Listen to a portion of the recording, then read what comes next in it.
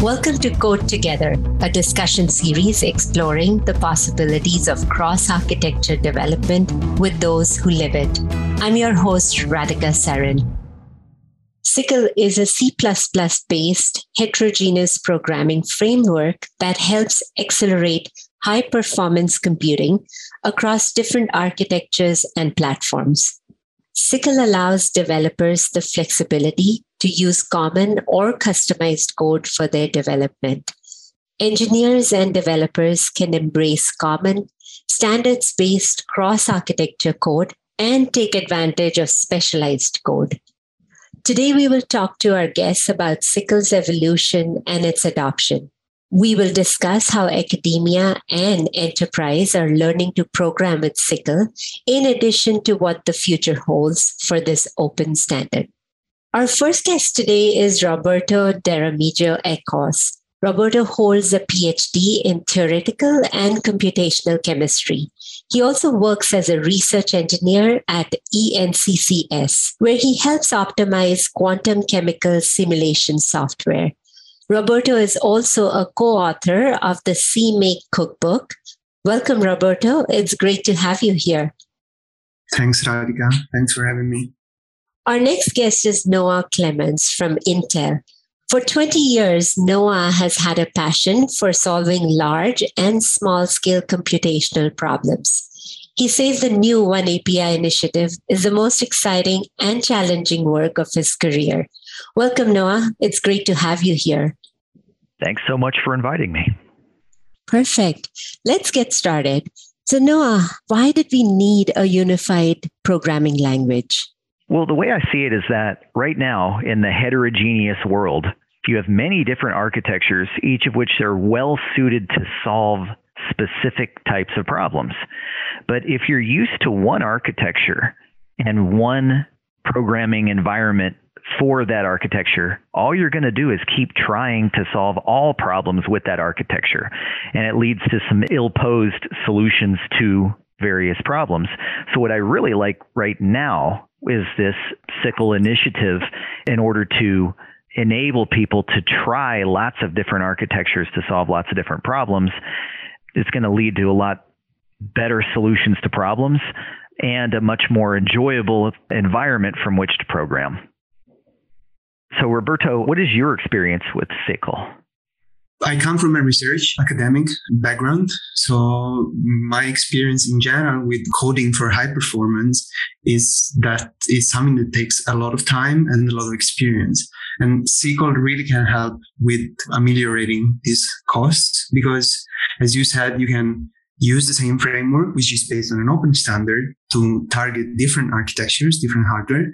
And this makes it much more portable. And it can also kind of ensure that you get a satisfactory performance on these different architectures. So it frees an academic researcher from the need to spend a lot of time learning the tools to get a performance that can lead to more publications and more exciting science. Oh, yes.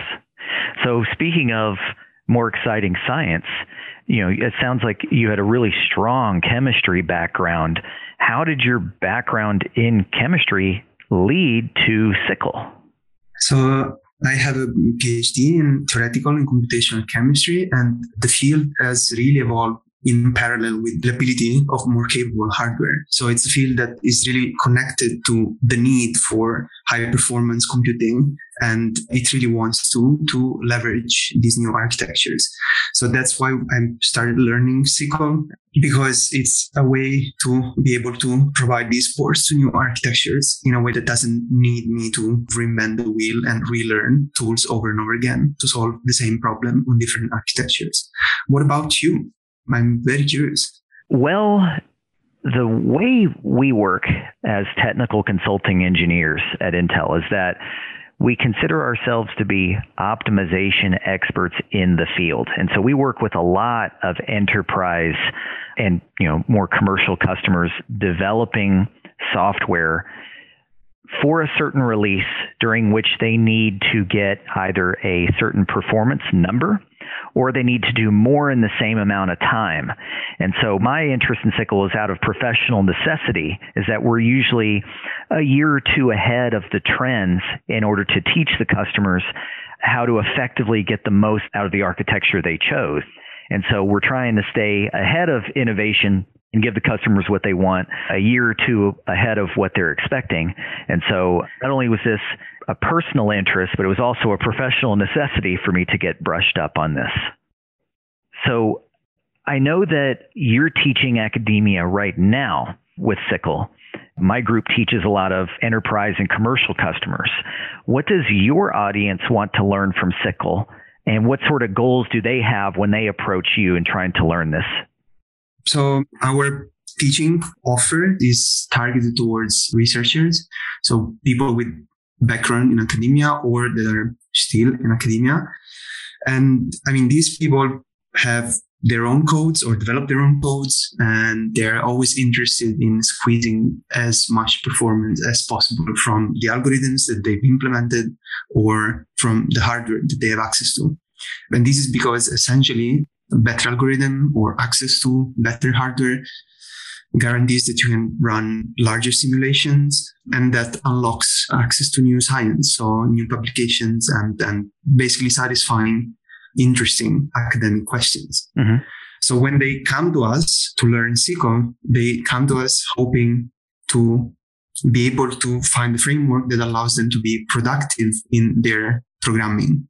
Productive both from the point of view of getting the performance they want on the hardware they have access to, and also not reinventing the wheel every time that there's a new exciting architecture that comes out. So not spending time doing the port of the same kind of academic code to different architectures, but being able to express the concepts once and reuse on multiple architectures. And of course, there's a lot of curiosity behind as well, because mostly researchers are driven by curiosity. And SYCL kind of, at least for me personally, it represents a framework that allows you to express parallelism in a way that feels very natural, in kind of conceptual framework that is very interesting to learn in and of itself. So I've told a little bit about how we think about teaching SYCL and what our learners come to get. What about in your case, Noah? Well, you pose an interesting point about a new architecture comes out and they would like to spend time with it fully ported and not spend most of the time porting it to that new architecture. With the, I wouldn't say transition, but the update and cadence of new and interesting architectures to solve problems, even across all different kinds of vendors, it's coming so fast now that we're really driven by someone coding up the fastest possible solution to see if this new architecture will solve their problem quickly. So they come to us because they want to find out the fastest way to evaluate a hardware that has just come out.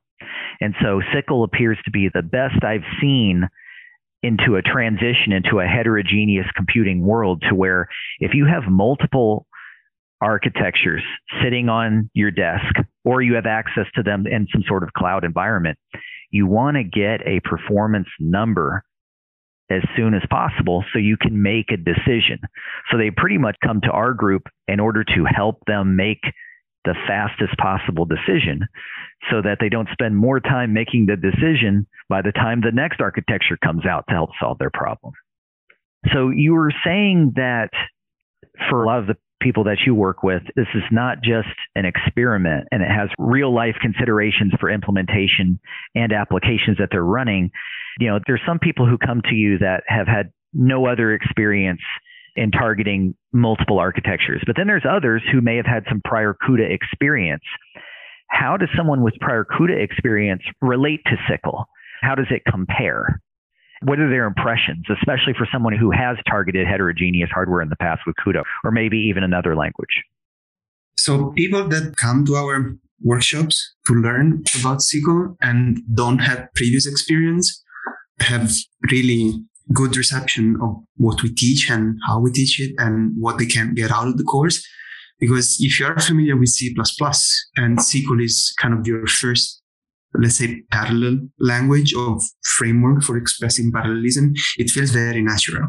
I mean, there are high-level abstractions that are available within SQL to express memory allocations and memory movement between different devices, and how you would express a computation in a way that maps to how your mental model of parallelism works. So for people that do not have previous experience, SQL is a really good first introduction to parallel programming because it has this high-level picture of things that maps to the actual code that you will write.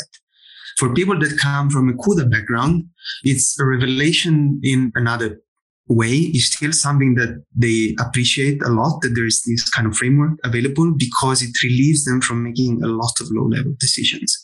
So you might not be familiar with C++, or you have some familiarity, but have not tended to use these high-level abstractions because you were limited by the low-level language that you were using to get performance out of the device. And now that you can actually use these abstractions, and it is something that is encouraged by the framework that you're using, then it relieves you from a really large burden in programming.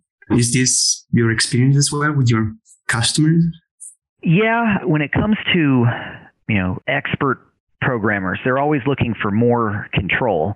But for a large swath of developers, they're not always looking for that level of control, but they are looking for some level of confidence that if they do rely on a higher level of abstraction, that lower level optimizations will be taken care of. So it's both our job as teachers of this standard in the industry, both to teach them on the ins and outs of how to program with SQL, but there is a performance methodology for people to think about as well. But what I like about this is that you can get the performance that you're looking for with a lot less effort than in the past. So that's what I think most people will find is there is a definite familiarity with C++, and it is easier to learn and adapt to. But I would say finding those initial performance results, it is very rewarding for those that are not indoctrinated to a performance methodology with SQL. So I'd say we're able to capture more novice programmers to reap performance benefits a bit faster than with other solutions we've used in the past. So that's what I like about it personally, and that's what I find that our commercial enterprise programmers that we work with are finding as well. Yeah, and that's actually really interesting because basically a framework that encourages thinking about things as executing in parallel will help you get the correct answer fast, putting in less effort, because usually you go in stages where you first get the correct answer and then try to make it fast. And then this making it fast usually is really tied to the low level framework that you're trying to use. And that has a really steep learning curve. While with SQL, you kind of can merge the two aspects. And I think this is a large part of the value proposition in SQL and in having an open standard for expressing parallelism across a wide range of devices and hardware. Yeah, I think in previous years, there was a focus on how do you get the last mile of performance? What I'm seeing teaching with SQL is I'm focused on how do we get the customer's first mile of performance. So if I can get them to a level of seeing some performance gains early on, it's very rewarding for both, the programmer that I'm working with and for me personally to see someone get those gains. That's one thing I'm liking about SQL personally is the speed to get the first level of good performance seems to be faster than anything I've encountered in the past. Exactly. Yes. But I guess the next thing I would ask you is, what have your observations been regarding your teaching experience of SQL, and what sort of learning resources have you utilized? Have you written everything from scratch yourself? Have you relied on any other sort of resources? What is your toolbox that you use in order to teach SQL to others? So we have prepared together with my colleagues at the Swedish Competence Center, a website that collects the material that we written. This is freely available. It's on GitHub so that everyone can access it and use it for self-learning. Of course, this material was not built in a vacuum. There are already other websites that have exercises and examples. One that comes to mind is SQL Academy GitHub repository, which has really valid resources and really valid code examples and exercises. And something that is always on my desk is the Open Access Data Parallel C++ book, which is a really invaluable resource to learn SQL, in my opinion. And of course, the SQL standard online, if one needs to dig into the finer points of the definition of a function or a class and so forth. From the point of view of, actually teaching SQL and help people learn this exciting new standard, we have adopted this kind of philosophy where we are not trying to overwhelm people with really long presentations where we go through a lot of detail, but having short presentation followed by hands-on exercises so that people can get immediately a feel for what it means to write SQL code. What kind of resources do you use, Noah? Well, we use some of the resources that you mentioned, but another one is we have our own OneAPI Dev Cloud that anyone can have access to.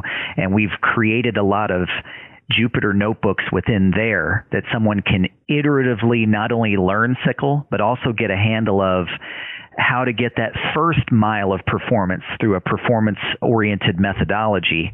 And so a lot of the public resources that are out there, we definitely utilize, but our Dev Cloud is very much a treasure trove that we've created to where someone can start from just a basic knowledge of SQL and then expand their knowledge to definitely get that first mile of good or even great performance.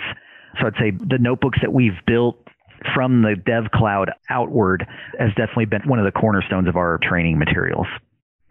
Mm-hmm. I understand. Yes. Now that you bring the Dev Cloud in the picture, one thing that I didn't mention is that, of course, we have a lot of examples and hands-on exercises in our training, and we need access to computational resources to run these exercises in a way that it's not just a lab experiment.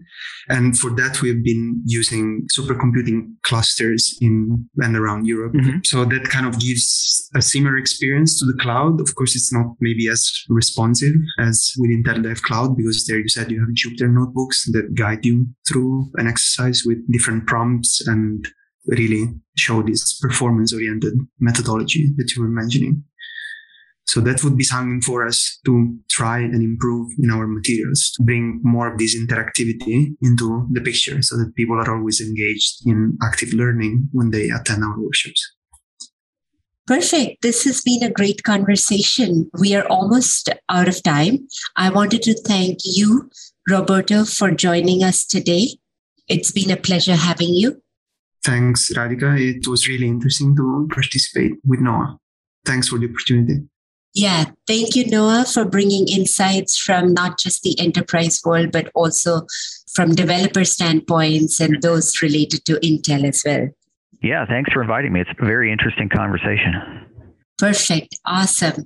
Thank you. It's been a pleasure. And I would love to thank all of our listeners for joining us today. Let's continue the conversation on oneapi.com.